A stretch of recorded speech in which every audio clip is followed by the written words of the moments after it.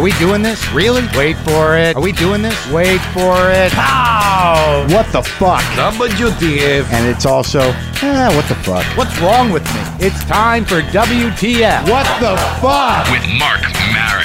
All right, let's do this. What the fuckers? What the fuck buddies? What the fuck nicks? What the fucking ears? What the fucking Boston? Thank you for coming out to live WTF. I'm thrilled to be here. I don't even know how to react. Boston, you don't know what the fuck happened to me in this town. I mean, think about it. Like, I couldn't understand why I was nervous to come to Boston. It's because I spent 5 years in fucking college here, and I started doing comedy here, so the worst memories of my life are in this town. I went through every fucking identity change. I threw up all over this city. I got crabs here. I started doing comedy all over the fucking, in New England, the way we started. I don't know how many of these stories I told, but I have some great guys on the show tonight. These guys are guys that when I started were like the dudes, and I respect all of them. We got Kenny Rogerson here tonight. We got Mike Donovan. We got Jimmy Tingle. We got Frank Santorelli, Tony V. But I don't know if you know what it was like when you started doing comedy around here. Basically what you would do is you'd get about 25 minutes of material, and then you get booked through an agency, and they'd give you a map and $75, and you travel anywhere from 25 to 500 fucking miles in your car to do a two-man show and open for one of these guys. That's how I started doing comedy. I drove to Machias, Maine. Do you know where Machias, Maine is? Machias, Maine is the furthest point east in the United States. It's like 9 fucking hours through like inbred land. I swear to God, I'm not making a joke. I stopped to fill my car up outside of Machias. The guy who ran the station had flippers. He had flippers. I'm not making fun. It was just one of those moments where you're like, well, the gene pool's a little tight up here. I drove up there. It was 9 hours for probably $100 to open for Frank Santos, the X-rated hypnotist. And the last thing they wanted to see in Machias at that university was some angry, neurotic Jew. They were just, bring out the fat guy that's going to make our chick take her shirt off. That's how we started in this area, man. I was just telling, I don't even know if I told this story on the show before, but I got to tell it again because it was one of these early stories. And I think that's going to be the theme in this evening to some degree. There was this dude named Bob Bachelador. Now, I don't think he'll give a shit if I talk about him. I don't even know where he is. All right, so this guy, his big closer, now maybe you've heard this story, I can't remember. His big closer was he'd had signs, and they were basically, the phonetic sound. He would spell out Southern sayings, like, come here for a minute. So he would write on a sign, MEERFIRMINIT, mirror for a minute. And he'd hold the sign up, and people go, what the fuck is that? And he'd go, mirror for a minute, like, come here for a minute. That was the joke, right? So he had about 10 of these fucking signs. This was his big closer. Now, I'm driving 2.5 hours. I got to drive this guy to the gig. I'm just starting out. I got about 25 minutes if I do everything. And that's how I used to do it. I drove him down to Connecticut. It was a bar. They had a car in the bar. It was like half a car. It was a DJ booth. It was ridiculous. The entire way down, Bob is in the car going, I don't know fucking how to get on Letterman. Why the fuck am I not on Letterman? I mean, this is bullshit. You think I want to do this fucking gig? This is ridiculous. For 2 fucking hours. So we get to the club, I bring up my paper, and I do everything I have. It's like 25 minutes, and I bring him up. There's 9 people in the room, and I think one of them's in a wheelchair. It's just texture. It's not judgment.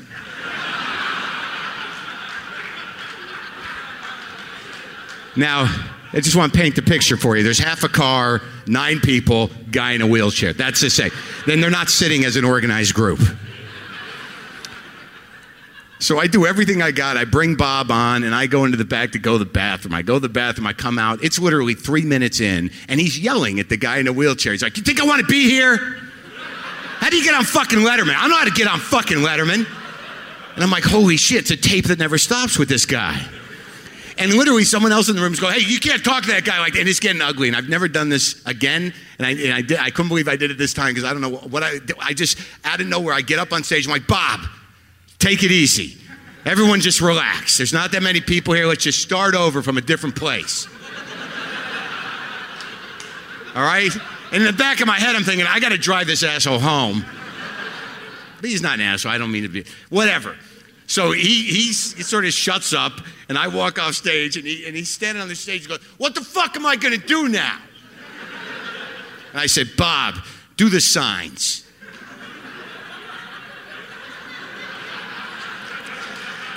And he looks at me for a minute. He's like, you think that'll work? I'm like, you got to do the signs, Bob.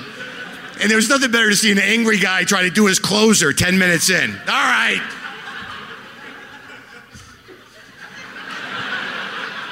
It worked. It was still an uncomfortable ride home. What else do I got? What was the other story I wanted to tell about Boston? Oh, shit. There was the Taunton Regency. There was Really? Are you just applauding Taunton or that hotel? That was the tiered gig. That was the gig in the conference room where you'd be at the bottom of this weird tiered office conference center. But that was one of the good gigs. There was another one where I showed up and they had a menu of the week. It said Monday, country western, Tuesday, disco, Wednesday, free food and comedy. Yeah. I remember working with Chance Langton on that gig. Oh, look at that, little love for Chance Langton. That is wonderful. Frank's and Franklin, that was a good one. Yeah, it was a Mexican restaurant owned by an alcoholic. That was awesome. Where you actually had the owner heckling the show. Pancho Villa's in Leominster. That was always uplifting. Really? Do you know that place? With the giant disco ball? There was like a disco ball the size of a car suspended from the ceiling, and there was a balcony, and you were like in the pit of death beneath the disco ball doing comedy. And that was a good gig. Wait, there's got to be another one. Bombing in front of an ice sculpture. Oh, yeah. That was a good one. I got a corporate gig when I was about 5 minutes into comedy, and all my material was just about AIDS and anger. You know, like the whole theme of my show was like, fuck this AIDS thing. Are we all going to get it? You know. No one knew then, you know. It was 81. We were afraid to eat stuff. But I remember I took this corporate gig because someone else canceled. I'm like, how bad could it be? And I get there, and there's just like, it's a giant ice sculpture, and there's 2 buffet lines, and these 2 horrible Jewish women were running it. And I say that as a Jew because I understand that. Like, I walk in, they're like, you're the comic? I'm like, yeah. And the other one's like, do you do material about sports? They love sports. And I'm like, no. So I get up there at this well-dressed corporate gig. People were at the buffets in their suits and ties, and I'm standing in front of an ice sculpture going, fucking AIDS, am I right? That was the quietest witness of a meal I'd ever experienced. It was just me yelling, watching disappointed people eat. All right, let's read a couple emails to get the show going. Some guy brought me this shit. Look, this is he called it a turducken of desserts. This is an Oreo wrapped in chocolate chip cookie dough baked in a fucking brownie.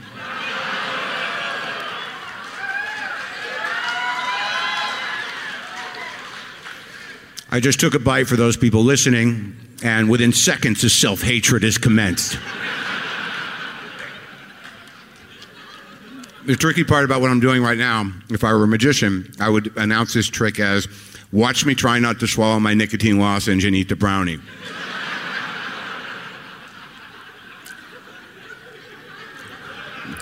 Ta-da!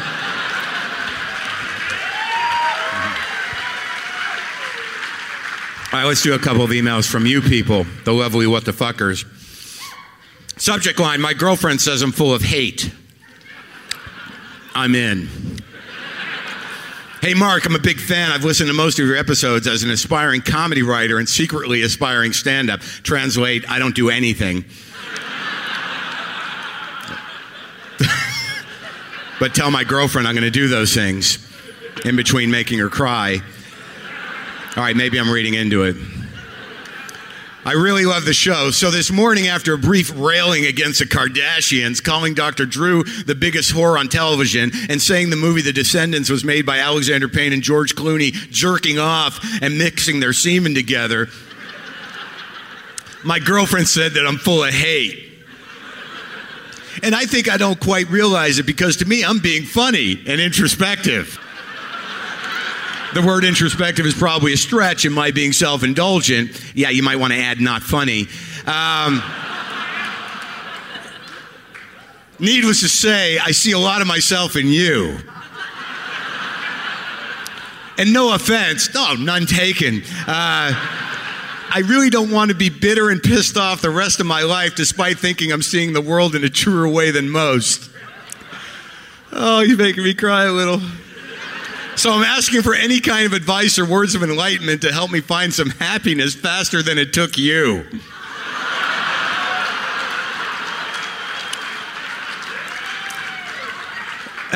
I fully believe I am as full of shit as the rest of the world, but then now we're just spiraling into some pity hole. I don't even totally know what I'm asking here. I do. You're asking me to like you. I guess I just want to get a response from you or mentioned on the air to validate my neurosis is similar to the comedic people I look up to. Difference being, we do comedy. Thanks for putting yourself out there and forcing other comics to do the same, Andrew. All right, Andrew, if I could, not that I'm a professional, but I would say stop yelling at your girlfriend and get on stage so you can fail and have your ass handed to you and then decide whether or not we're still on the same page.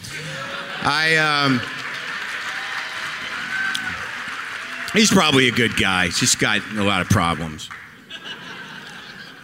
Subject line, microbes. Great. I think this is in relation to discussing being on a plane with a flight attendant that said, I was sick yesterday, but I had to come to work. And I'm like, fuck. All right, well, thanks for doing that. Now we're just flying in a petri dish of your fucking viral disaster. So this guy, hola, Marc. Just heard you discuss your dislike for microbes. Like that's an odd thing? Like, oh, my mistake. My mistake. I must be in the minority of people who dislike microbes. And I thought as how do you say it? Acarologist? Anyone? Okay, great. Smart crowd. A-C-A-R-O-L-O-G-I-S-T.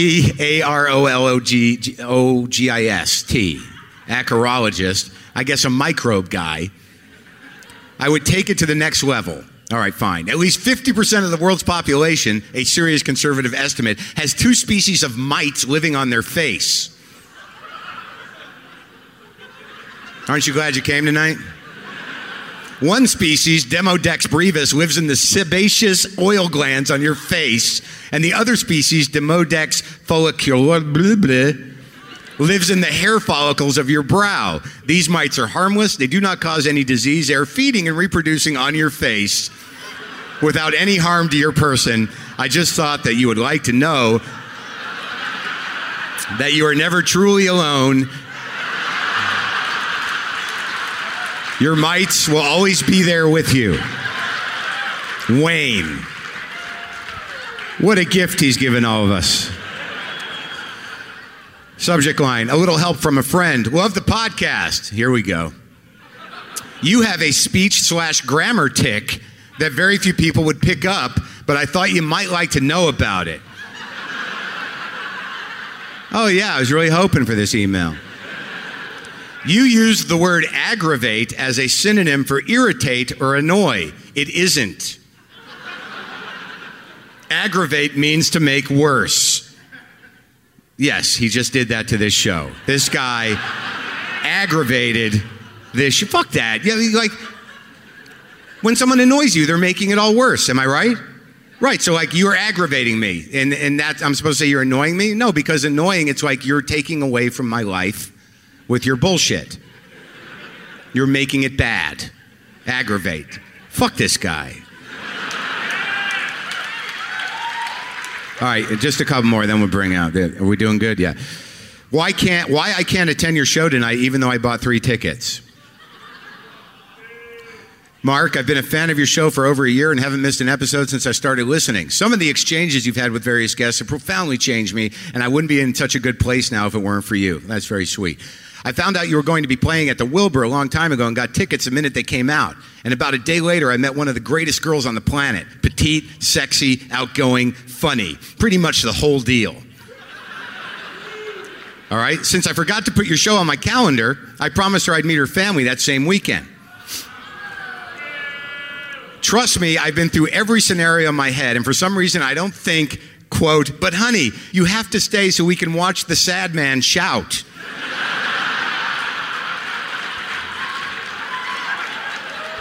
Unquote. We'll cut it. I gave your tickets to my friends and hope they go in my stead. But if there are a few empty seats near the front row, don't take it personally. Like I said, love the show. Where's the guys? Right there? This is your... Oh, that's empty right there. I hope it's worth it, man. Because I know he's going to be listening. You know what, buddy? You left an empty table right up front. So I'm just going to say this because I know you're listening alone. Maybe she's there. But I hope it didn't go so well with the parents. And that the entire time you were up there, you were thinking, oh, this is bullshit. Why the fuck didn't I go see Marin? And by the time this is posted, maybe like at least 3 of the fucking adjectives you used to describe her have sort of faded. I'm kidding, man. Good luck with your new relationship. I don't know. Do we have time for this? Sometimes I get email for Marc Maroney. How to care for my macaw? ?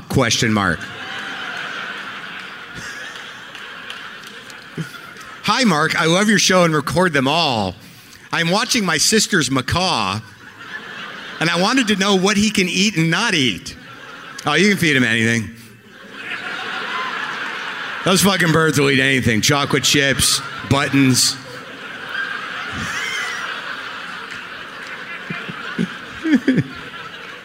They like wine corks. He had been left alone for a couple of months, so he is loving all the attention I am giving him. He seems to have lost weight because of loneliness. Where are you at with that?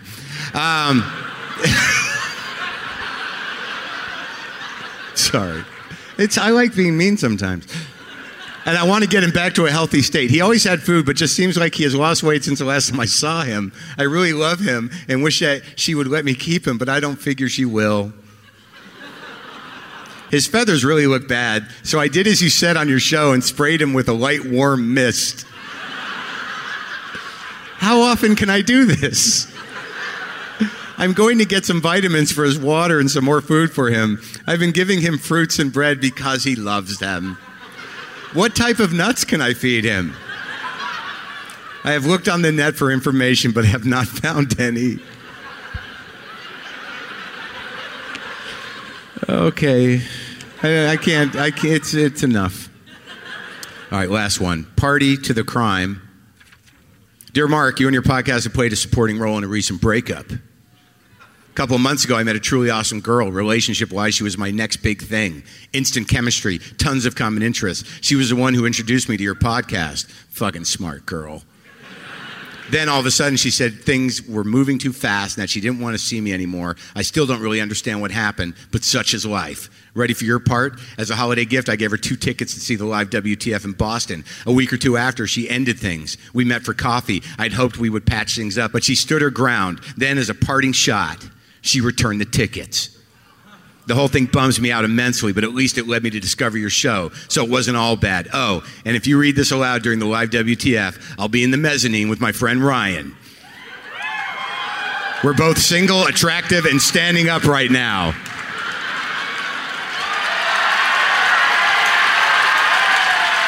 So, ladies, take note. Sincerely, Jordan. Nicely played, Jordan. Nicely played. Yeah, I don't know how you're going to make that work for you. You're going to stand by the front door after the show and be like, I'm the guy from, nothing? No, I'm the guy. Hi, hey, I'm the guy from the, nothing? Okay. Hey, did you hear the thing you read on stage? I'm the guy. He's my friend. Anything? Nothing? All right. All right, let's start the show. It's a fucking... we already started the show. I got my nicotine lozenges. We got chocolate. We got this shit. It's good, man. It's good. It's good. All right. It's just like it's going to end up with me alone in a hotel room. And it's fucking horrendous. That's where I'll be later tonight, 12:30. Call my girlfriend. She'll say goodnight, and I'll sit there and eat these fucking brownies and jerk off and think I won something. I'm so aware when I'm doing that like this is what I get. This is the big payoff. This is not sad masturbating. Well, I got everything I need. I got brownies. I got my cock. I got a nice hotel room. I'm in fucking Boston. Mac!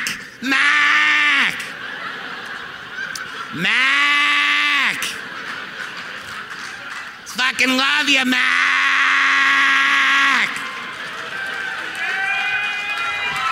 Ladies and gentlemen, one of my heroes, the funniest guy in the world. You might have seen him on Rescue Me or some other things that you probably don't remember. Please welcome the Viper, Kenny Rogerson, to the stage.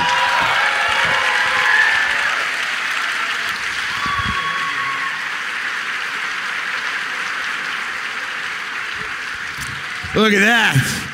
Fucking. Let's have at it. Yeah, Kenny Rogerson. Is that your water? Yeah, wait, do I take yours? I don't know. All right. Checkmate. Fuck.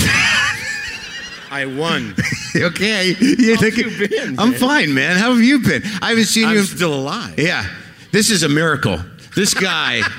This fucking guy, look, I'm just going to tell this story. When I first started doing open mics when I was still in college, before I quit comedy after 3 months and decided to wait till I graduated, you hosted an open mic on Thursday nights, and it was beautiful. Because it would start as a full room, and then Kenny would start drinking. All right? And then I started long before the show. Right, 2 days before, he started drinking and doing blow. On Monday, Kenny started. And then by about mid-show, half the crowd had left, not because of him, just because it's open mic, and how much of that shit can you take? I'm always number 13 on the list, and I don't want to make you feel bad, but there was one night you got so fucked up. I don't remember it, so you can't make me feel bad. You got so fucked up, you started throwing chairs. Started throwing chairs on the stage, and then I'm the last guy on, and I'm waiting to go on for nobody, and you throwing chairs, and you close the fucking show. And I said, Kenny, I was supposed to go on. He's like, oh, fuck. Kenny, it wasn't any good. You know, no one can follow the chair bit. That was my signature piece. That and pulling the fire alarm. Because sometimes I needed to do a line of blow when things were dragging. Might as well clear the building for that. Clear the building. If I'm doing blow, just get everybody the fuck out of here. Because there'll be no more show unless it's me talking. Didn't you live with, like I had heard stories about you when I started.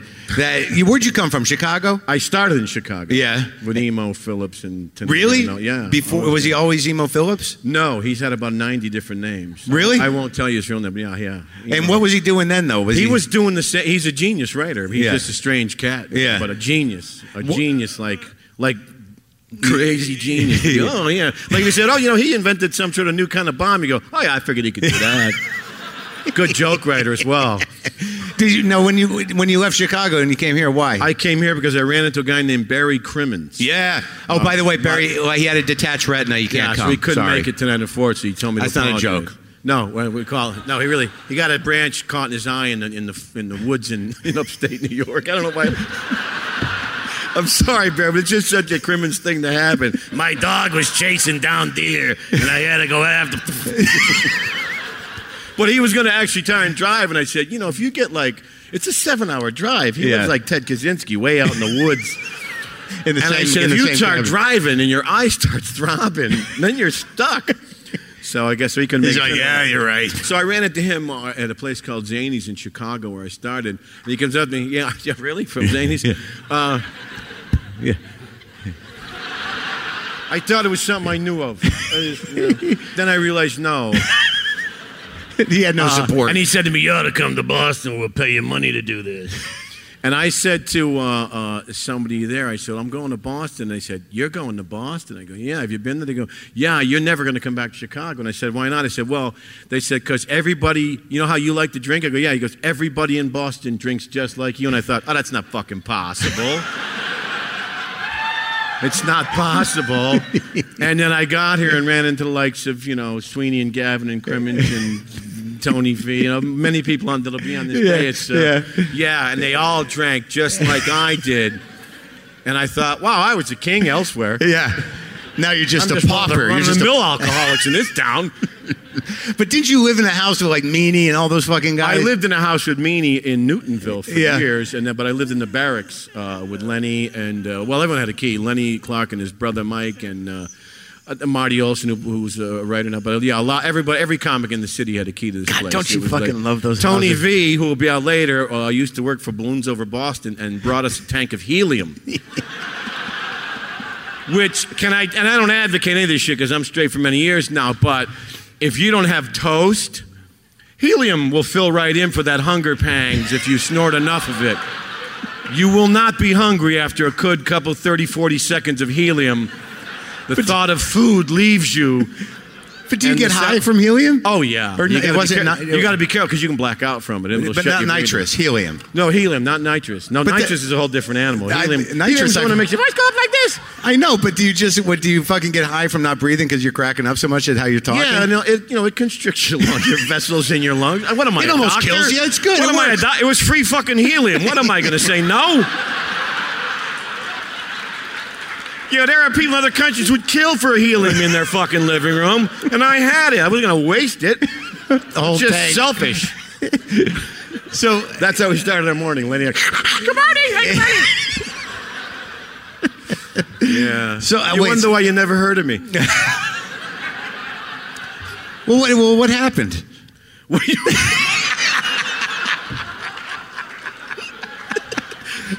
Let's go through that. Which time? Which time? What do you mean, what happened? You were the funniest. Were you there? Yeah, I was there for part of it. Yeah, well, you got out. I just kept going. A lot of people moved on. I went, well, there's blow here and booze. Why would I leave this town?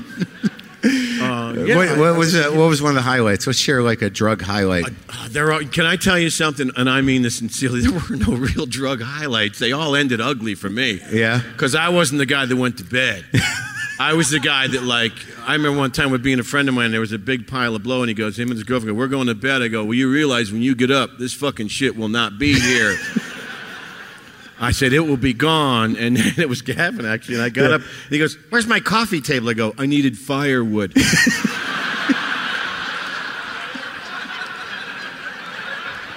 I mean, really, you leave a guy alone with an 8-ball and no one to talk to. You got to do shit to occupy those fucking 12 hours before you run out of blow and call the guy. Call the guy. Yeah, he's up. Yeah, coke dealers. They were the worst. I remember one time in Vegas. Right? Yeah. I call this guy. He's on the next floor down. I'm at whatever the hotel was. Yeah, it doesn't matter. I'm coming down to get an 8-ball. He goes, no, it's too late. I go, what the fuck? You're a coke dealer. Call me tomorrow. I go, it is tomorrow. 4 a.m. is tomorrow, motherfucker. Get the fuck up. No. I said, just get up. You're going to make $300 for 5 seconds. So I went down to his room. Yeah. I just started knocking on the door. I said, sooner or later, security will show up to find out why I'm fucking knocking on this door at 4 a.m. Then we're going to have to explain why I'm here. And the door opened, an arm came out, and an 8-ball fell, and the door's closed. I went, could have done that an hour ago, you asshole. Did you think they really thought I'd go away. That was their main mistake. That's always I'd give up. It's always a good moment when the coke dealer tells you he doesn't want to sell you any more coke. I think you've had enough. But who the fuck are you? Yeah, right. What the fuck? I bought you a Cadillac, you motherfucker. Get up. I don't need you at noon. I'm high now. I want to keep this thing going because I'm having fun by myself. Yeah, because if it stops, I'll have to deal with the ugly reality of what I've just done. I used to buy coke from a guy that apparently dealt to a lot of musicians because you'd go into his house and it was like a gallery of broken dreams. It was just guitars. It was just guitars and amps. And I'd be like, why do you got all this stuff? He's like, well, a lot of my customers are musicians. I'm like, so they just give this to you? Well, they kind of leave it here until they can pick it up again. Which is why I always envied musicians, because they had shit to barter with me. I go, can I do 5 minutes in your living room for fucking $2 grand? Not a big seller. Do you want to know something? I recently just went to Cartagena, believe it or not. What is that? It's in Colombia. Oh, good for it you. Used to be like the drug You went to the source? No, I was on a cruise. I want to get the factory tour. I'm one of your biggest fans, big customer. I just want to see where this shit's made. I'd like to meet the people that are making my 8-ball. You know, if there's a place, you got a gift shop, I'd love to go to the gift. I'll go to the gift shop first, and then we do. You know what? I'll go to the gift shop and get the fuck out of here. I'll screw. How would that be? We go to the babble room and talk for several minutes, and then show me. No, but I got off. This is like a year ago. I've been straight for a long time, and I got off, and I was kind of, no lie, I got off. I kind of went, there really should be like a fucking parade or the key to the city for me, because I mean, I really kept their economy going for about 25 fucking years. Someone could have showed up to thank me. Oh, look, children, it's Senior Kenny. The guy who paid for all our fucking soccer fields. The Senior Kenny School for Children. Yeah, this is, yeah. Ah, gracias, welcome. Oh, our great benefactor. There's just a picture of you with your eyes bugged open on the fucking, in every room. Study hard, kid. Yeah. Or this is your future.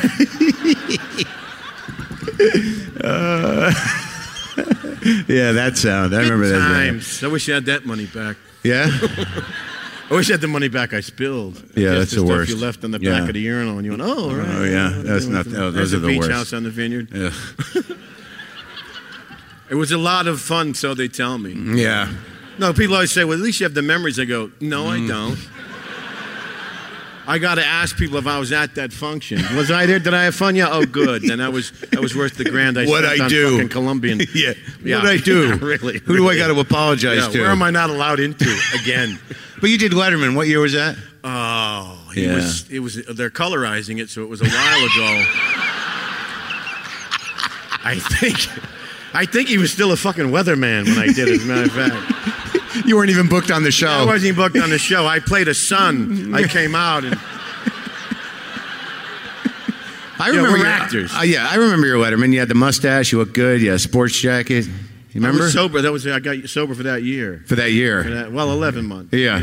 You know. But what happened to the, like where you been? What have you been? Yeah, I just been trying to, it took me a long time to get the message. Oh, yeah. That drugs and booze weren't helping me. A lot of my friends got sober 25 years ago, and they go, "Oh, you'll catch up." Yeah. Well. Yeah. So I've been doing that. Oh, good. There was a lot of empty time. Yeah. I mean, really, it was a waste of fucking time. If you're out there and you have drug problems, you can get help and do it quick, because otherwise you're gonna turn around one day and go, "Fuck, when did I get to be this age?" But there again, if I'd have gone to like some sort of fortune teller, if I'd have put down $100 in Vegas that I would make it past 35, I'd be a rich motherfucker right now. Because nobody would have betted that. Nobody would have 35, I have 32, and he's gone. They would have never bet over 30. They would never bet the over on me. I would have made a lot of money. Did you gamble too? Of course I did. I'm a compulsive motherfucker on cocaine and alcohol in Vegas. No, mostly I just went around and, watched the fountain.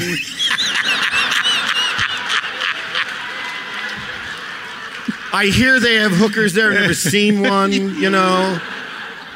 When you're doing blow, you don't think about sex when you're doing blow. That's all you think about. Yeah, but you can't really function. No, you couldn't find your dick with a team of hunting dogs. You kidding me? Yeah, sex on blow. If I can just come one more time, I'll fall asleep for sure this time. God damn you! Curse you, penis!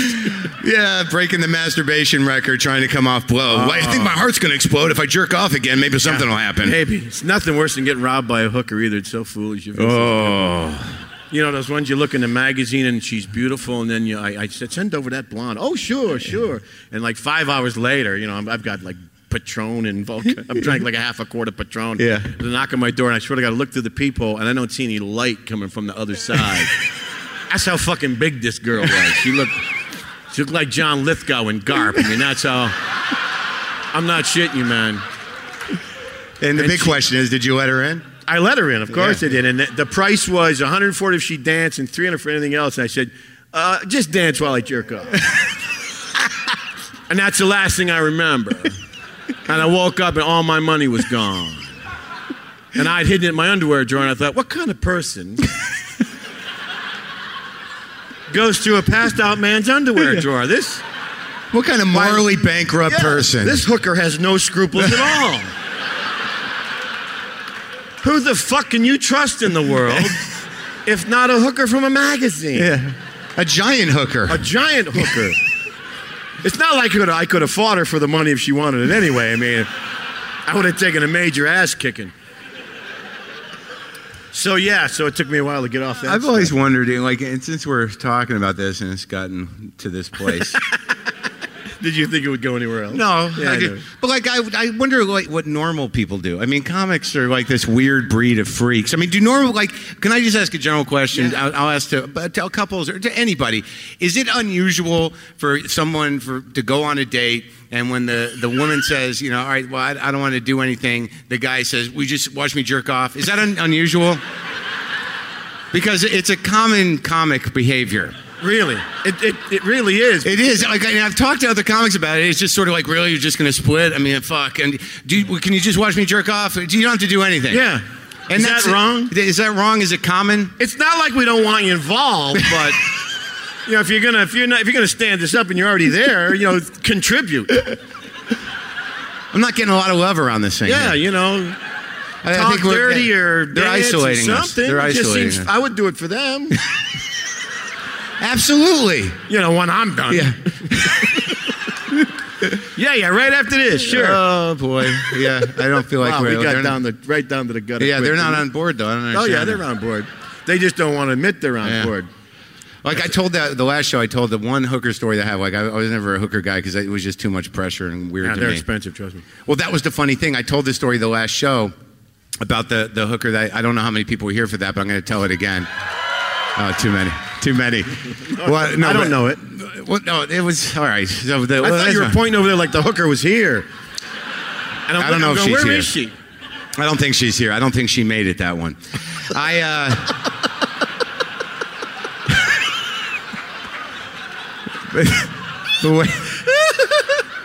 was up. Why is that so funny? I was up at that bar, like the one where it was Nick's. It was like probably 89, right? So I'd done a short set at Nick's, and I was starting out, and I did blow. I don't remember who was involved. Remember they used to let us drink late at that bar right over there, whatever it was. We could drink. All of them. Right. The Tam, maybe? Yeah, I don't remember.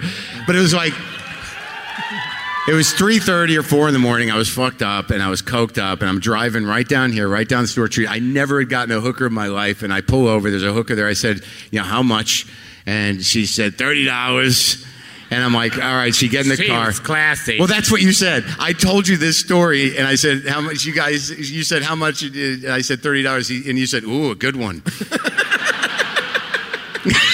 Well, for this neighborhood at 4 a.m. back then, that was high price. But you want to hear the story? I'll tell you. I do want to hear the story. All right, so she gets in the car, and I'm like, all right, where do we go? And she goes, this is the line that I remembered. She said, I don't usually do this. I'm like, all right. But here was the next line was, I'm just in town for my father's funeral. Swear to God. And so, like, I'm not sure if that's hot or not. Oh. And you would think the guy dying would have got her some closure on this fucking occupation. But anyways... Maybe she could have put it behind her. Yeah, right, exactly. Manufacturing. Bury the anger. It's over. Right. Too dark? Anyways. Not for me. So I go, where do we go? She goes, just pull down there. And I'm like, okay. And I say, what do I do? She goes, well, pull your pants down. I do. She sticks a condom on my sad coke dick, which is just frightened. It's just frightened.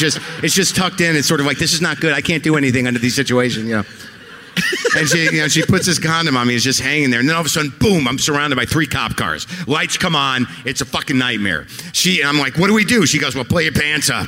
And then she gets out of the car and she starts this weird drama of like, but he helped me. My boyfriend was going to beat me up and blah, blah, blah. And then a cop comes over to the window and goes, where do you live? I go, Somerville. He goes, why don't you go there? And I'm like, okay, thank you, I'm going. So I just drive off, and I'm driving down in a panic, and I realize I didn't pull my underwear up or my pants really. And I'm driving down the highway, and I just see my sad dick with a condom hanging off it, half undone, basically going, never again, never again. And that's why I never was a hooker guy. Well, once I got robbed by John Lithgow, I thought that's it for me. That's it for you. I know there's more expensive ones, but who can afford them? If you're that was my only hooker. Story. You married? I was. How'd that go? I'm divorced really well, actually. All right, Kenny Rogerson, ladies and gentlemen. This next comic, another Boston great. I remember working with this guy in Nantucket. He was always sort of like, I never quite understood what was going on with him because he plays it pretty close to the chest, but he was he's one of the best comics ever. Please welcome Mike Donovan to the stage.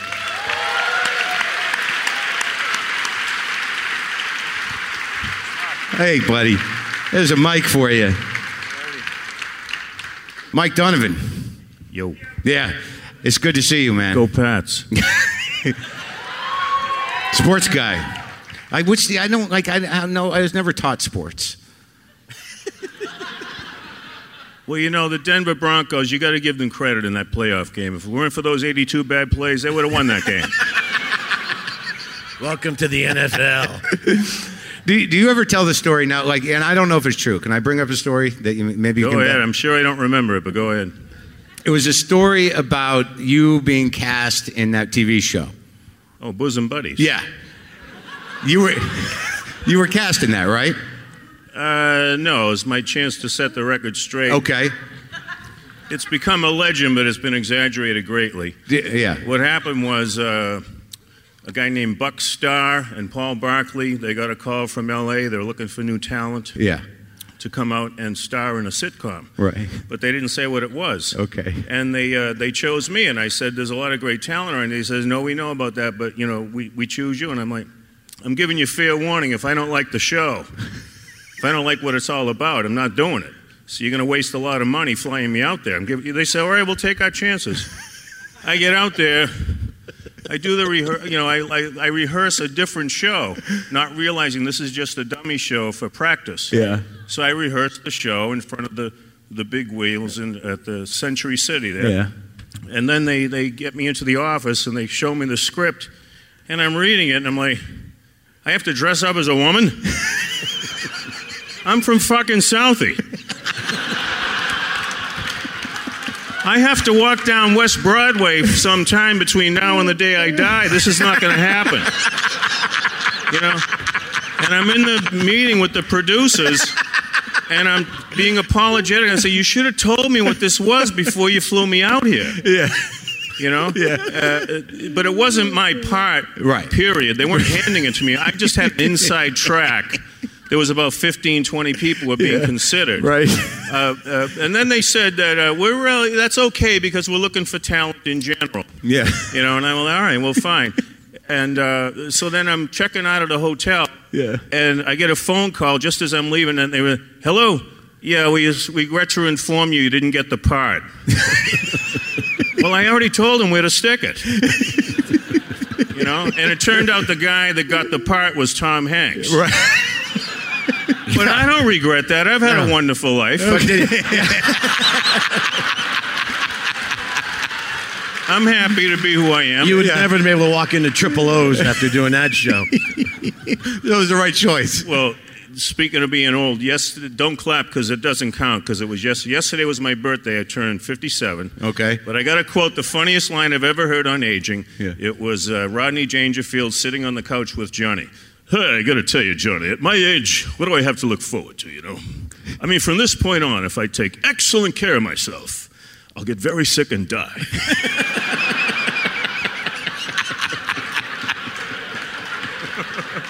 You look like you're in fucking great shape, though. You hanging in there? Another sports story you might like. Mike Farrow. I heard all these, you know, you've seen Defending Your Life? Yeah. There's a great movie. I don't know how I'm going to handle that because I hear all these stories where I'm misbehaving or something. I don't even remember it, so I got problems on that end. Mike Farrow tells a story. I barely remember it. It made sense when I heard it. He says, I'm doing a gig with him in Hartford, and we're sharing a hotel room, and he's in the bed, and it's pitch dark, and he's hearing this noise. And he's afraid to move. I don't know what's going on. I am afraid to turn around and see what's going on here. Yeah. And it's Mike Donovan in his underwear swinging his bat That's me. at 3:30 in the morning. But it makes sense. I love baseball.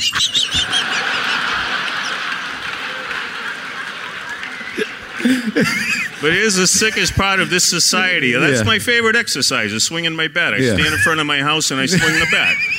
50, 100 times. It's fun. It's good exercise.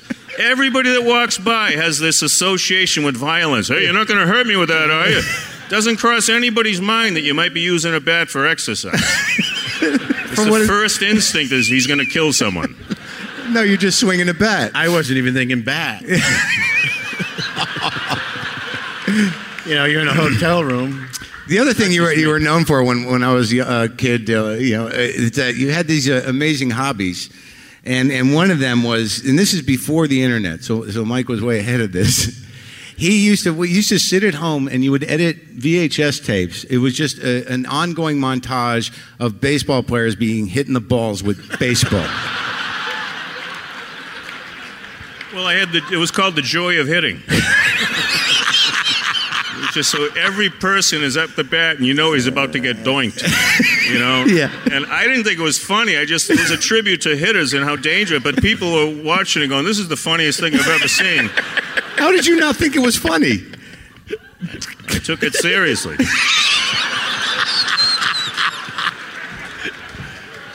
So what's the Nantucket story? Well, no, that was just one of those times. It wasn't like, that was not a big story. It was just, I remember it was me and Garofalo and you.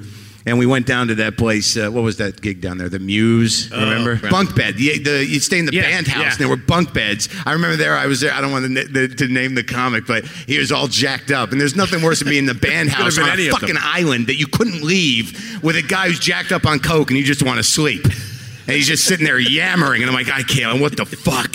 This is what comedy is. So I want to pile on and stick up for Bob Batchelder at the same time. Sure. Because he had an anger management problem on stage, and everybody snaps once in a while, but he was snapping too often, and he corrected his problem because one day he came in to catch a rising star, and he's just sitting up the back of the room in the dark, and there's two comics in front of him just talking. Yeah. And they don't know he's behind him, and one says to the other, "I really batched out on stage last night." And he realized, wow, my name is a reference for snapping. I got to do something about this. He lives in Kentucky now. He's still working. He's a great comic, yeah. Yeah, I'd like to have him on because that was such a powerful memory for me. I'll never forget. But back then, everyone snapped. Before the age of people shooting cameras or you had to worry about someone was doing something, people used to fucking lose their mind on stage, and it was the only thing that comics were able to laugh at. Yeah. I mean, we're so jaded. It was like, as soon as someone was snapping, it was like, let's go in. Let's go in. Right. I don't want to miss this. That was more fun for us to watch. Jay Charbonneau. Oh, he was the best. Snapper. Just fucking lose it. One night I did a Google search on comedy snaps, stand-up snapping. Yeah. It was really amazing because it seems like, well, you can if you're a real comic, you can handle it. But it doesn't come down, because if you listen closely, you'll find George Carlin, Bill Hicks, on and on down the line. They snap exactly the same as any other working comic. Why don't you shut the fuck up? No one came here to see you. Yeah. And they're not very clever about it. So it's a myth that you can suddenly come up with these witty, clever, brilliant ways to handle a bunch of assholes that are talking in the front row for your entire show. I know. I remember several fist fights outside of the Ding and Stitches. Yeah. Lenny, Crimmins, me. There was just hecklers that poor Barry didn't know enough that won't twig it off stage. You should really be gone. Well, Barry, he would do politics at back in in the early '80s, and I just remember Stitches. He used to host that show in the middle of the week, right? And every show within 10 minutes, he would just exasperated. He'd go, "All right, there are 3 branches of government." Every show, it was just 10 minutes of him doing material, and they're like, "Oh, that explains the judiciary." Well, you know the famous one, the wheelchair person heckling everyone at Stitches all night. So no one wants to say anything because the person's in a wheelchair, so they get a free pass. Yeah. So Crimmins at the end, the person has ruined everyone's act. Crimmins goes on at the end. The person starts screaming. He says, "I'm going to throw you down a flight of stairs faster than you can drool on yourself."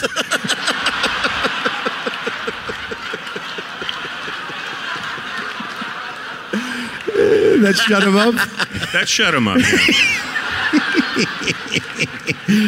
yeah. Do you snap much? I try to keep the bar as high as possible. I'll give people 5 or 6 minutes to talk amongst themselves, but if it's 15, 20, sure, I'll snap. I remember one time I was at the Kowloon in Saugus, and I don't remember. It is Kowloon! And there was a woman who wouldn't shut up, and this was a lesson you only have to learn. At the Kowloon? Yeah. It was packed. And there was a woman who wouldn't shut up. She ruined the opener set, and I think I was middle. And this is a lesson you only learn once. You know, and I just got on stage and I said, "Why don't you shut the fuck up, you cunt?" But in a nice way. Yeah. And that's when I wrote the joke. You know, when you say cunt, it's a long row back to the island of funny. I said cunt. I got a row. They hated me. There was no winning them back after that. Maybe I should have waited till the middle of the set. I don't think she had fully established herself as a cunt yet.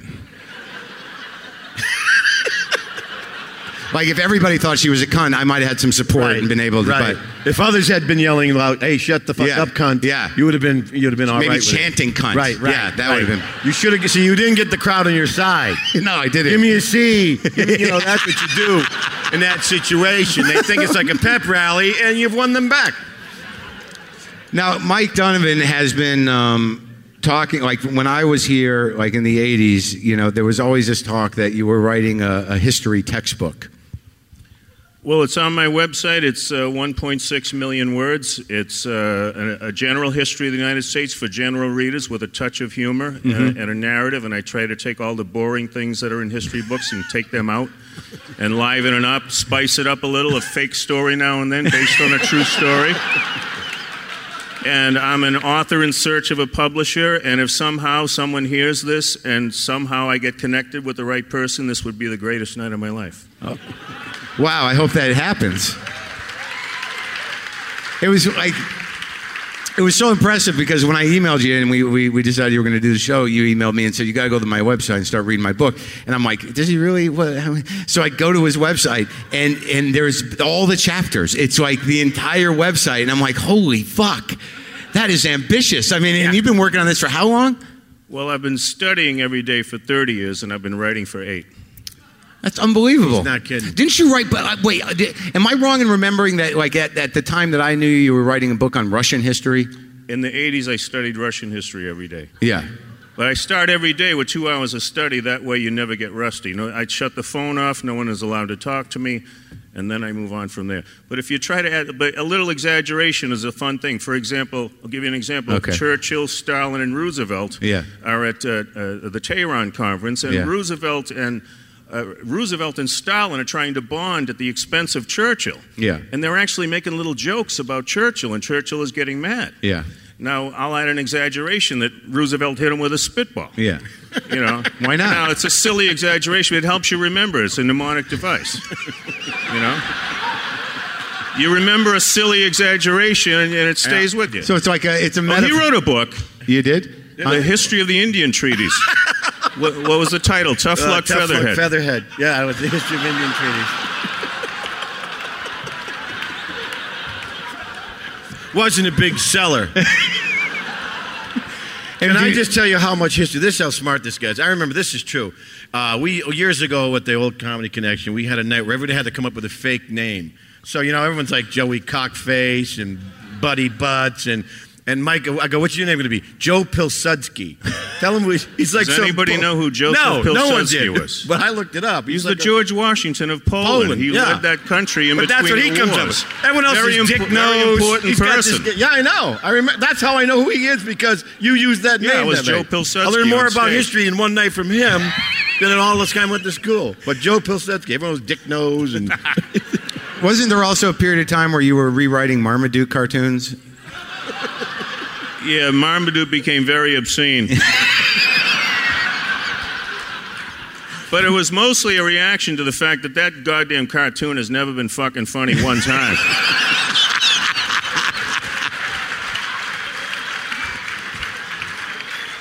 Marmaduke was banging everything in sight. Let's just put it that way. Mike Donovan, ladies and gentlemen. You want to move down? All right. Yeah, just move. Yeah. You can get on that mic. You got you want to push the CD in the website. Where's the website? Yes, I have a CD called Throwing Rocks. It's on iTunes, and it's not just one show. It's a composite of about 50, 60 different shows, all clipped together. I think it's a good piece of work. Oh, great. Okay, so get that on iTunes and go to Mike's, what is it, MikeDonovan.com? for the book on history. I swear to God, if you put the DVD of the guys getting hit in the balls with the ball as an extra for the CD, and the Marmaduke cartoon. Marmaduke fucking in balls. I'm buying it. All right, can I do a little business real quick and then bring out Jimmy?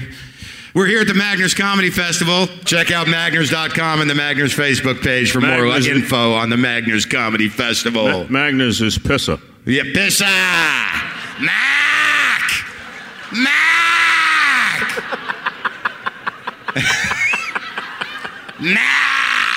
You wanna My next guest is a very prolific man and a very funny man. His newest CD is Jimmy Tingle for President, the funniest campaign in history.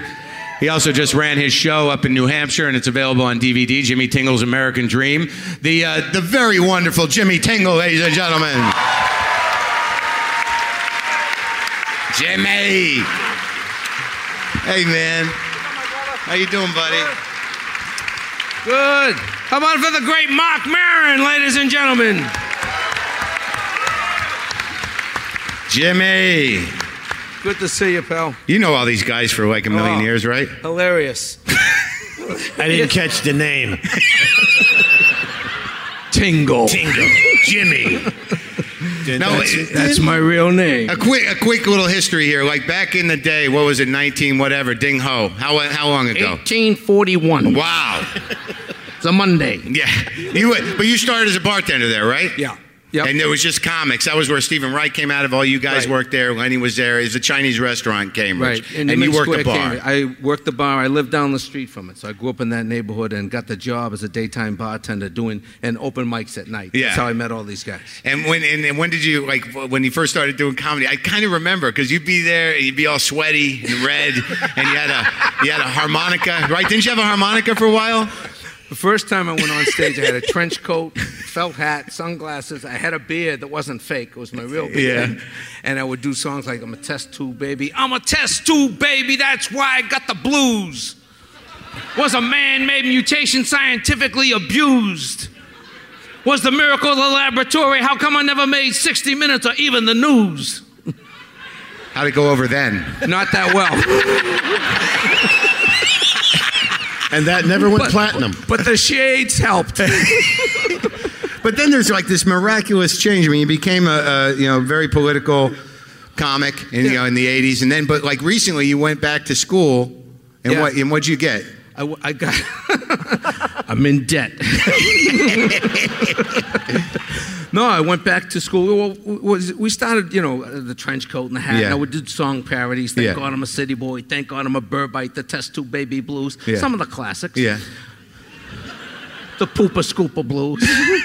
A lot of blues. A lot of blues. I was a comedian with the blues, and I would perform anywhere. Yeah. Wherever a crowd would gather. A subway, a house party, a car accident. Wherever people came together. Yeah. And I would do Harvard Square. Yeah. I would do the street performance. I loved it. And it's like 81, 1981, 82. And I admit there was a fine line between street performing and simply being drunk in public. I mean,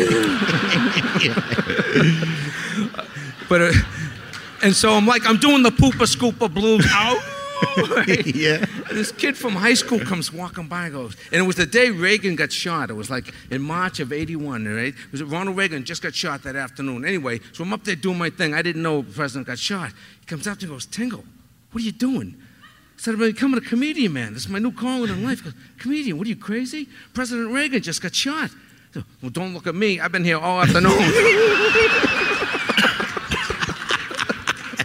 But Harvard Square, doing street performing, I mean, it's pretty wild. Yeah. Because it's a very academic area, obviously. This woman comes up to me, very professorial woman comes up. She goes, I think what you do is very interesting. I don't think you should subject everybody to it.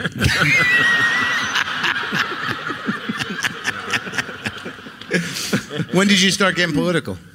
I started, even from the beginning, honestly, though. But I was passionate about those issues. The Poopa Scoopa Blues was a protest song about the newly enacted Poopa Scoopa legislation. Sure. Okay, I opposed it. Yeah. You did? I opposed it. Why, you wanted shit in the street? looking back on it, I realize now I was actually advocating for shit on the street. So I'm embarrassed as I say this.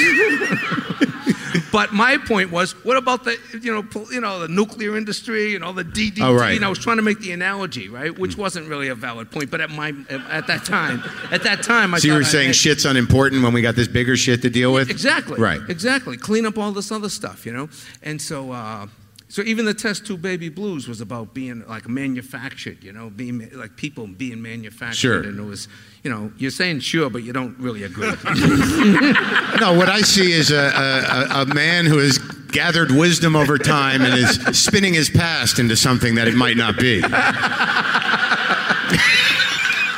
Good point. It was all political, Marc. I did a thing about a girl's ad. And even the thank God I'm a city boy, thank God I'm a Burbite, But anyway, you know how it is. Comics talk about what they find interesting. Right. Whatever they're passionate about. Mike does great stuff on sports. Kenny is a hilarious storyteller. And I talk about myself. Humor. Yeah, whatever. Marc. That's actually an impression of a girl named Trish. Oh, man. That's a real person. Marc! That's all I'm going to say. But anyway, I started taking, I just was into politics. I studied sociology, political science, history, things like that in school. So that's what I started to talk about when I started to, and took off the trench coat and stuff. And, right. And also got sober and, it just became more political act. That's why I'm doing the Tingle for president right now. Are you really running? No. I run in these contexts. Yeah. What's the platform? It's just fun. The name of the party is Humor for Humanity. Mm-hmm. Humor for humanity. Okay. Humor in helping, humor in healing, humor and hope. Ha, ha, ha. And that's what they chant at my rallies. Well, so if you hear something tonight, ladies and gentlemen, that resonates in your soul and moves your spirit, 8 of you are with me. If you hear something tonight, ladies and gentlemen, that resonates in your soul and moves your spirit, yes, you can. But are you watching the fucking debates? I mean, I can't. Yeah. I realized the other night that the only reason I watch it is morbid fascination and an anger buzz. It's hilarious. It's just so I can sit there and go, "Are you fucking kidding me? You're a monster!" It's hilarious. Didn't you think we got rid of Newt Gingrich 10 years ago? Oh, man. Newt, you might not like him, Marc. Very experienced, very smart. At what? So was Hitler. Newt and I, we just differ on the issues. I'm a big supporter of gay marriage. Newt feels that marriage should be between one man and up to 3 women. And that's where we differ. Nice going, you're in the cabinet. Oh, Gingrich, he's always talking about, I want to debate Obama. I want to debate Obama. I want a Lincoln Douglas style debate with Obama. I think Obama should say, okay, fine, I'll debate you, Newt, Lincoln Douglas style. One condition, I'm Lincoln. But do you get do you get scared ever? Of what? Of politics, of what the future holds? No. Okay, good. It's going to be all right. Well, good. See, there's a hope. That's the hope. It's going to be all right. Seems so convincing, Jim. Well, yeah, no, I'm pretty fine. sure. That'll be fine. Do you remember Rick Perry? I am the Tim Tebow of this election. You are now.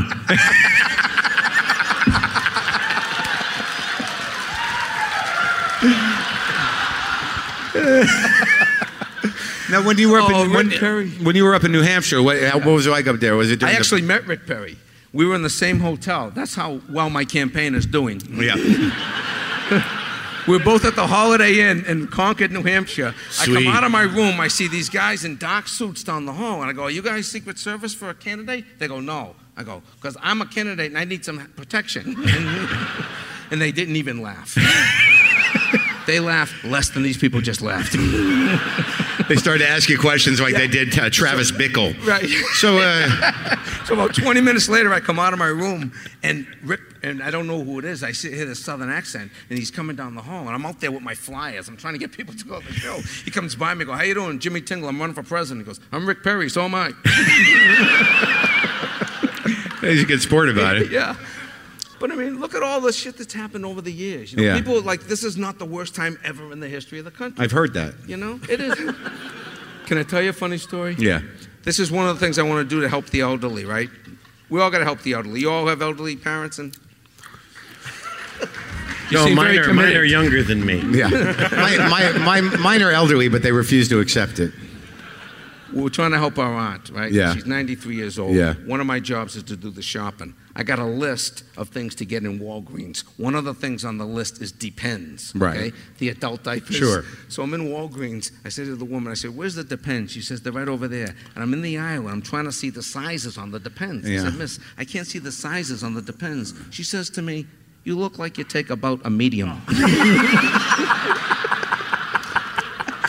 I said, miss, they are not for me. And she said, I am a presidential candidate. Sure they're not. Sure. That's one of those ones you can't get out of. I know. So where's the tour? Where are you going next with this? I'm just going to work in theaters. Maybe work here. What do you think, folks? Yeah? Be nice. Are you going to campaign for anybody? What do you think is going to happen? Can you give us can you look into the future at all? I'm going to help Obama. Yeah? Yeah. There you go. I'm going to help Obama. I'm going to work harder for him this time than I did last time. Yeah, I helped him a lot in spirit last time. I was for him, and I used to say, yeah, let's see what he can do. But that's as far as it went. No, I was hopeful, and now as I get older, and you start to realize how politics works. I mean, you studied it, right? Yeah. It's amazing, fucking anything gets done anywhere. Yeah. And you become very disillusioned because if you start talking about politics, I did talk radio for a while, and you realize, like, holy fuck, have I even had my own thought in a year, or am I just recycling this bullshit that I hear from either side? Right. And then, it's difficult because the scariest thing about having your own thought is that it might be you honestly don't give a fuck. And that's a horrendous moment where you're like, I'm angry about being me. And then you really got to decide, because a lot of people don't realize when you get through this whole political process that legislation takes time. Yeah. For people to do the right thing takes time.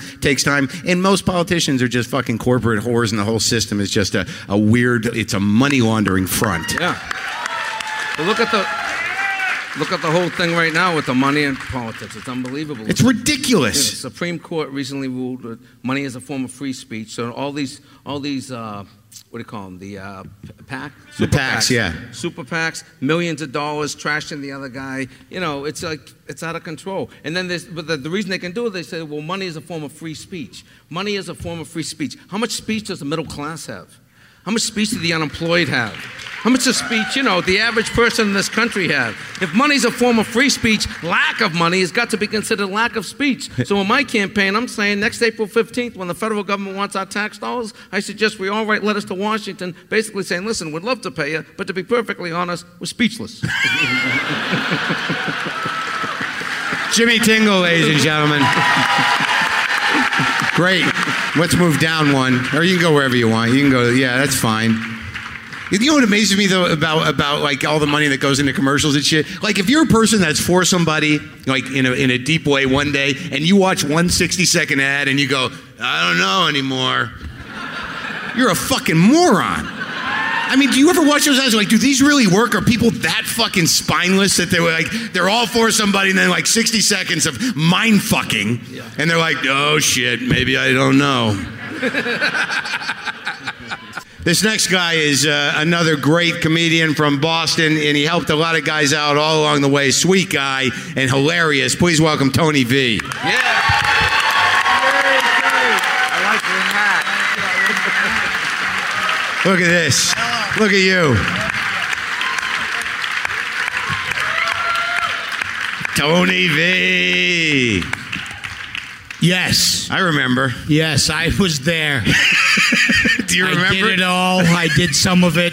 I was in charge of a lot of it. Where'd you come from? Yes. I grew up in Somerville, Massachusetts. What, tonight, though? Oh, Somerville. Yeah. Oh, from tonight, Yeah. I was over at the Seaport Trade Center doing a show to 1,000 dentists. How was that? Those people got to laugh. They got a rough life.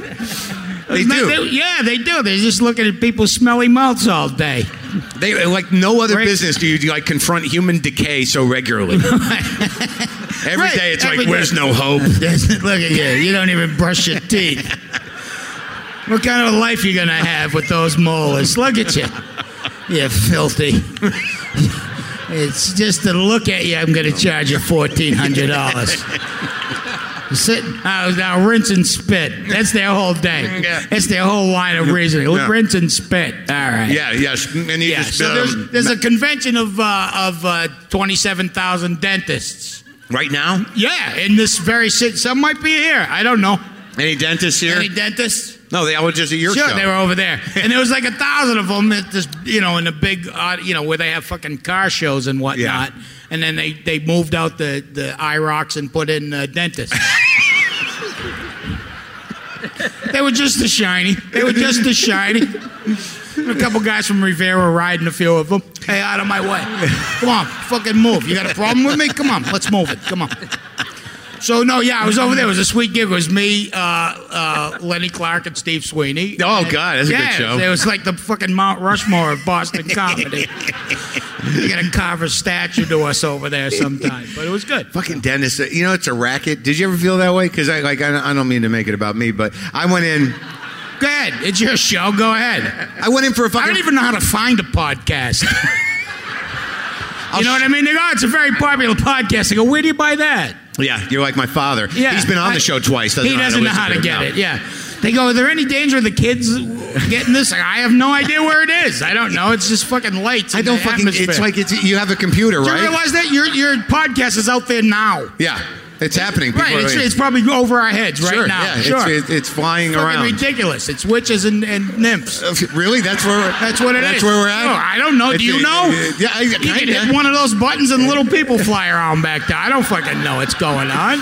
Do you live in the woods? Yeah. Yeah, I live in the woods of Charlestown. I got the one tree in Charlestown, and it's right in front of my house. That's the woods. Hey, get out of my woods, you guys. Trying to have a little solitude over here, you fucks. Come on. I got 6 feet of property and a tree. That's what I got. That's the woods of Charleston. I got a tree house and a hammock. People come by, don't bother him. It's all right. He's the king of the forest. I got a lake in the backyard. I got bird feeders. I got everything. You were like Bobby Goldthwait was on my show. Yeah. And one of my oldest friends in the world. Right, and you're like the second half of like many of the stories he told. Oh, every time there's a Goldthwait story, I'm involved because it's me and back him going, go ahead. How much can 4 Marines hurt us? What was he told some story about the Leonard Skinner thing? What was we were doing a show. This is a while back. We were in Atlanta, Georgia. Yeah. And it was I was hosting. And this is how long ago it was.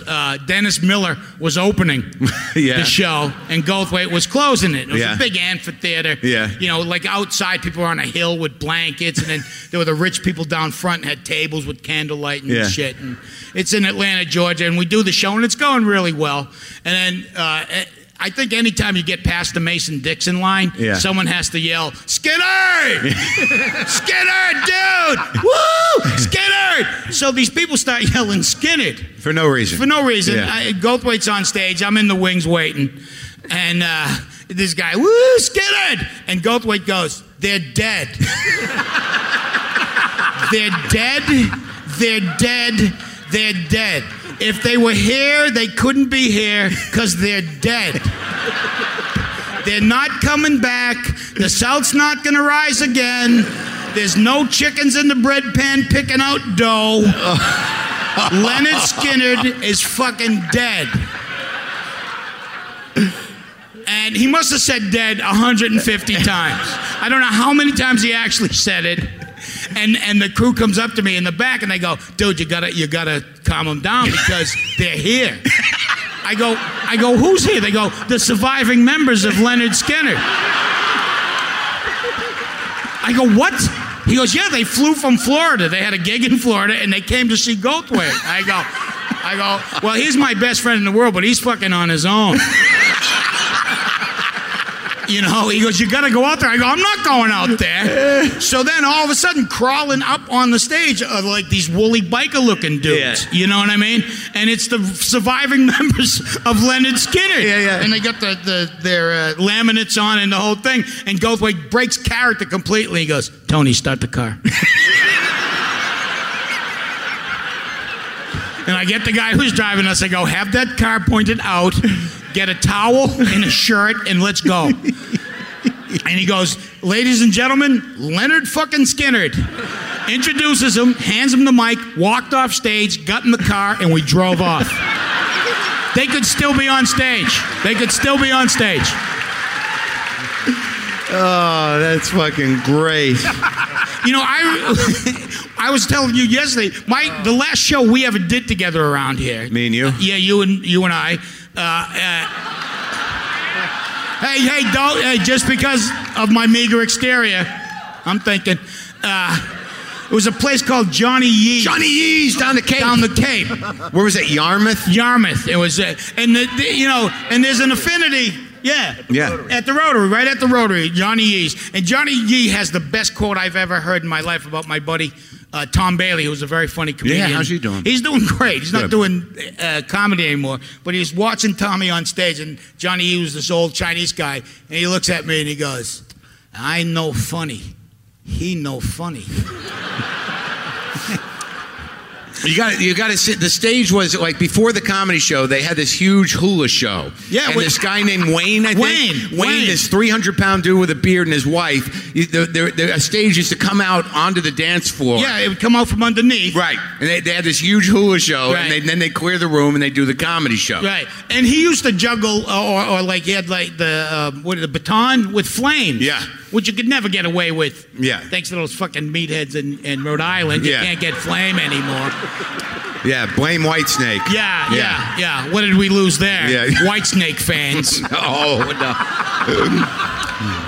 They ruined Kabuki dancing. Oh, yeah, sure. Skinner. I'm just sure we saved some woman from a beating. So anyway, not the story. Not the story. I didn't come here for that. I did not come here for that. So, to teach, yes. Because I'm a helper. So we're doing the show, and it's, again, Goldthwait's involved in this. You were on the bill. I was closing. I remember, and Goldthwait just sat there. Goldthwait, he was just visiting, and he wouldn't go on. And there was a married couple, which we didn't know at the time, but there was a couple. They just got married that day, and they were having their wedding day at Johnny Yee's. Yeah.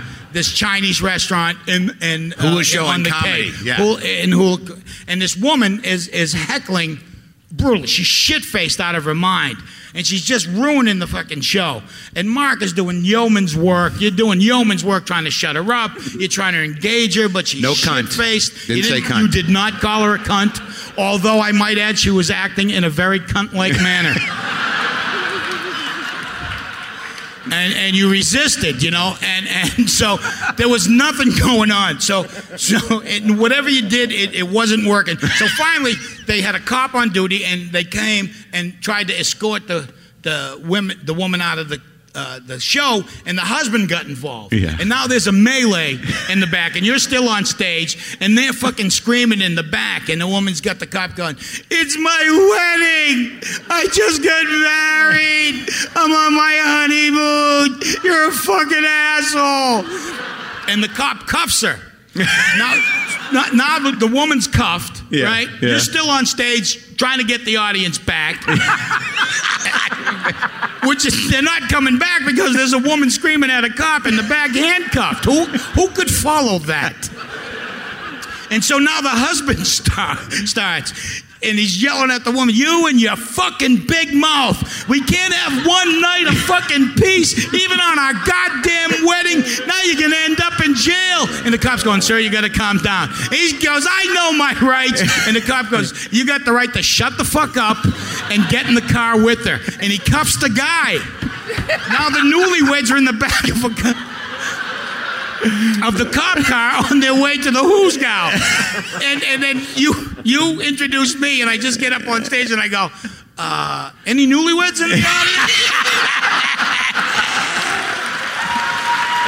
Tony V, ladies and gentlemen. Is Frank back there? Yeah, he's there. Oh, Yeah. good. Let's move down one. That was awesome. This next guy I'm thrilled to see. I haven't seen him in years. We worked together on Comedy Central on Short Attention Span Theater. He was my sidekick. Frank Santorelli, ladies and gentlemen, from The Sopranos as well. Hey! Oh, my God. When do we get paid? Right after. I got it right here. You want to do it in front of people? How are you, man? I'm good. You look great. You too, man. I haven't seen you in fucking forever. I know. I saw you on TV with a bartender in The Sopranos. Yes. Yeah, that was you. Yeah, every time you come on, I'm like, fucking Frank! When I shot that, they would screech like Thunderdome, the crew. Yeah. Because every time I got on, I would get the shit kicked out of me. And I'd walk in and the crew guys would go, Georgie! And scream. Because there was blood and everything. It was really cool. Can you do me a favor? Sure. There's a story that you have that like I've retold badly, but I always credit you. But it's one of the best stories in the world. I'm going to whisper to you. So I know. Oh, shit. Yes. The Rockland Holiday Inn. It's this huge moneymaker for the people that are booking the room. Barry Katz and Paul Wayne. Yeah. Paul Wayne, what happened to that guy? I don't know. He's crazy now. Okay. And so, what do you mean? He's like legitimately crazy and like lives in a He's happily yurt. married. He lives in Newburyport. That's not the story I'm And he telling. had heart surgery, and he's doing a lot better now. Oh, okay. Apparently he's not crazy anymore. The last time I heard him, he was crazy, but apparently And he's he crazy. straightened himself And he's out. crazy. He's still crazy, but he's got a wife. If he thinks he's happily married, he's fucking Yes. nuts. Yeah. All right, so anyway. I'm sorry, was I talking? Go Yeah. ahead. Rockland, Take it, Frank. Rockland Holiday Inn. Go. Hey, there was I'm nothing sitting next to happening, so we jumped in. I'm My sitting fault. next to It's my Marc. fault. It's my fault. Anyway, guys, 2 tabletops, 12 like this, and they're crazy. They mess up the first comic. Heckling, just heckling, they loud. Heckling, they're doing blow in the bathrooms. Okay. They're coming back in. And you can see them, and they're crazy. They're screaming at the comic, and they eat up the first 2 comic. And I'm going over to the bouncer, and I'm going, listen, you got to stop this. This isn't fucking good. So he goes over, tries to shut them up. They don't listen, So I get up on stage, and I go, okay, here's what we're going to do. We're going to play a little different game. I'm going to talk, and you guys are going to shut the fuck up. And they don't. They keep talking, and I go, fuck it. And I get up, and I walk off stage this way. Just like you guys here, and there's a door right there, and I go, if this door doesn't fucking open, I'm fucked. And I go and I open it up, and it opens, and I go, and I shut the door. It's the kitchen. These guys are washing, and they go, what the fuck is this? And I'm like, motherfuckers. And the bouncer's going over to these tables, they're throwing them out. They're throwing them out of the club, And so I peek in, about a minute, 2 minutes, and they get everybody out of it. One guy's like this. Oh, no, I'm not leaving. I'm not fucking leaving. Come on, buddy, you got to go. Let's go. I walk back in the room. I go, hey, John, that's okay. Let him go. Let him go. So I walk over to the guy. I go, hey, buddy, how you doing? He goes, good. I go, so, you and your buddies, huh? You fucked up the show. You and your buddies fucked up the show. I said, all these people came to see a comedy show, and you guys fucked up the show. And he goes like this. He starts to cry. He's going. I go, how do you feel about that? Huh? Huh? He goes, it's my birthday. I'm not kidding. Everyone turned on me. It was unfucking. Woman got him like, you're not funny. So I go, what the fuck? I go, these were children. I had them thrown out. They're doing fucking cocaine in the bathrooms. Are you kidding me? People are going, you ruined his birthday. So I go, fuck it, show's over. There's nowhere to go but straight through the crowd. And there's no aisle. I'm pushing my way through fucking people. And I fucking make my way out into the fucking hallway, and I go, bam, and I kick the door open, and there's the 16 people I just had thrown out. They go, there he is right there, and they come at me, and I'm standing against the fucking wall. I'm like, motherfuckers. And they come at me like this, and they want to fight me. It's unbelievable. So I push my way past these people and I walk out in the parking lot. Meanwhile, I parked a quarter mile from the fucking front of the club. And I'm walking in the freezing cold like this to my car. And I hear footsteps. Somebody's coming. I go, this is it. It's a fight to the death. And I turn around. It's the guy whose birthday it was. He goes, where the fuck you going? Where the fuck you going? Listen, man, we got blow. We're going to party. I know Mike Clark. I know Lenny Clark. I was at the Hagler fight with them. Come on, man. I go, yeah, okay. Yeah, sure. And I get my keys out and I'm talking to him. He's like, come on, man, we'll go to the back. I go, okay, yeah. I go, I shut the door. I click it. He goes, where you go? Bam, he punches the glass. Kicks my door. I go, and I drive away out into the parking lot. As I'm driving away, there's the 16 people coming out. They throw cans and fucking keys at my car. I'm like, and I drive out into the night.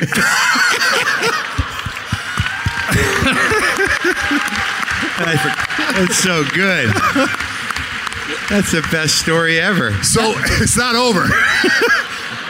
The next Monday morning, the guy from the Holiday Inn was on vacation. The owner of the Holiday Inns, they called him. He was in Hawaii. Apparently, he calls the club and says, who's this motherfucker, Frank Santorelli, that had people thrown out of my club? And that was it. They lost the room. And what the other side of it is, there was a town meeting in Rockland, and comedy there was banned. They banned it. They banned comedy because of Frank Santorelli. Yes. Yes. Wait. Yes. It was a complete footloose moment. So the kicker is they lose the room for like a month. And then they give it back to them. In their first week, Teddy Bergeron. That's an inside joke for us. What's he doing? He's living with Bob Gautreaux. Really, is that bad or good? Weird. Yeah. Bergeron was a mythic personality. He used to call me the marinated man. Look at the marinated man. But I don't know, there's a story that's either attributed to him or John Fox. You know that story about the comics on stage? In the middle of his set. And, blood starts coming out of his nose. Oh, yeah. Is that Bergeron? No, that's Ollie Joe Prater. That's Ollie Joe Prater. Joe Prater. Right. Yeah, no, isn't it the one he's talking, he's doing his set, and, blood, and he goes like this, and it's all over his hand. And he looks at the eyes, and they go, ugh. And he goes, what the fuck's wrong? Don't you know how to party?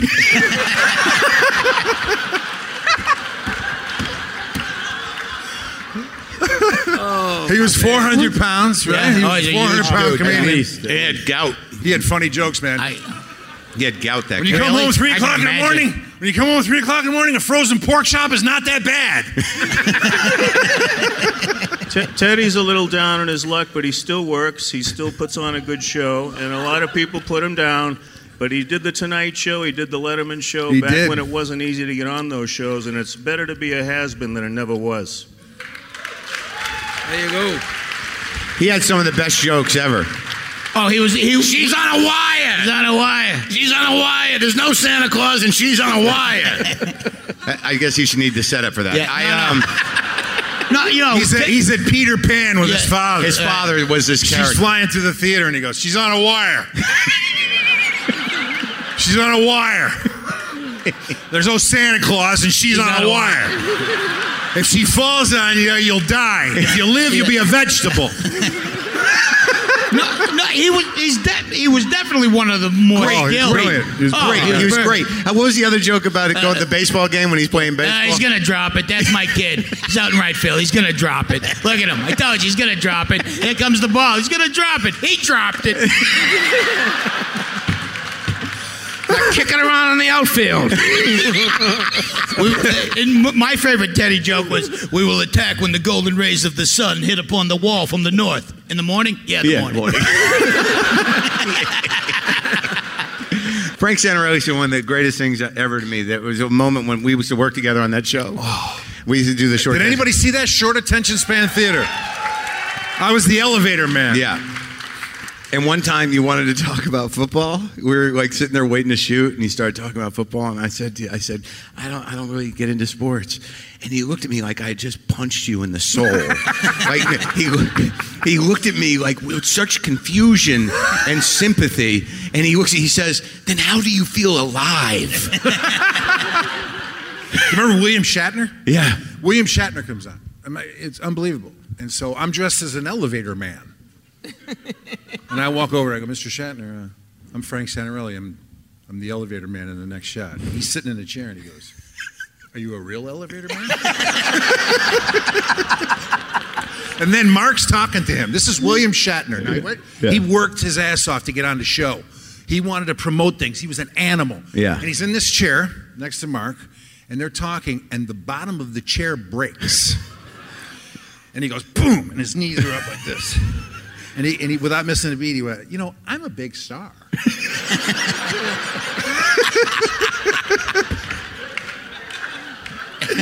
There were some big stars on that show, man. When we did the interviews, we had Gary Marshall, Billy Crystal, Shatner came. Lassie. Oh, God. Lassie wouldn't get in the elevator. Yeah. Because it was moving. They faked like it was a real elevator, so they would move it and shake it like this. Yeah, I think I blocked some of that out. Because the entire show is composed of promotional clips that we sort of wrangled into a show. Yes. And one time I remember Leslie Nelson came. And he had that fucking fart toy. Yes. Leslie Nelson traveled with a fart toy. It was ridiculous. He was known for it. Like they said they were going to interview him. He's like, and then people were like, he's going to have his fart toy. And I'm like, what are you fucking talking about? And he'd just be sitting there talking to him. And all of a sudden you hear like, and he wouldn't break a face. And you just sort of had to sit there and deal with it. You had to wait for him. Weren't you say he used to do it on an elevator? He'd be on an elevator, like that. Yeah. Yeah, he would carry it around with him. So you doing all right? I'm doing good, man. You got any, a good Gandolfini story or anything happen there? Yes. One time, it was the first time I was there, they put these big tattoos on me. And they're wet, And I just met Gandolfini an hour before. And he comes up behind me, and he gives me a bear hug. You know how guys do? He goes, Georgie! And he picks me up and puts me down. And the ink is all over his fucking clothes. And I'm talking, $75 cream-colored shirt. His pants are ruined. And the AD goes, stay away from Jim. Just do us a favor and stay away from Jim. Hour later, he comes back in the room. They got to run out to the city to buy clothes for him and everything, because if you know anything about television, it's got to be exactly the same. So he sits down at the bar. It's a real bar. I get a shot glass. I get real anisette. I pour it into a glass. He's like this. He looks up. He takes the glass. He does the shot. He thought it was water. He goes, and he runs off. The director goes, stay away from Jim.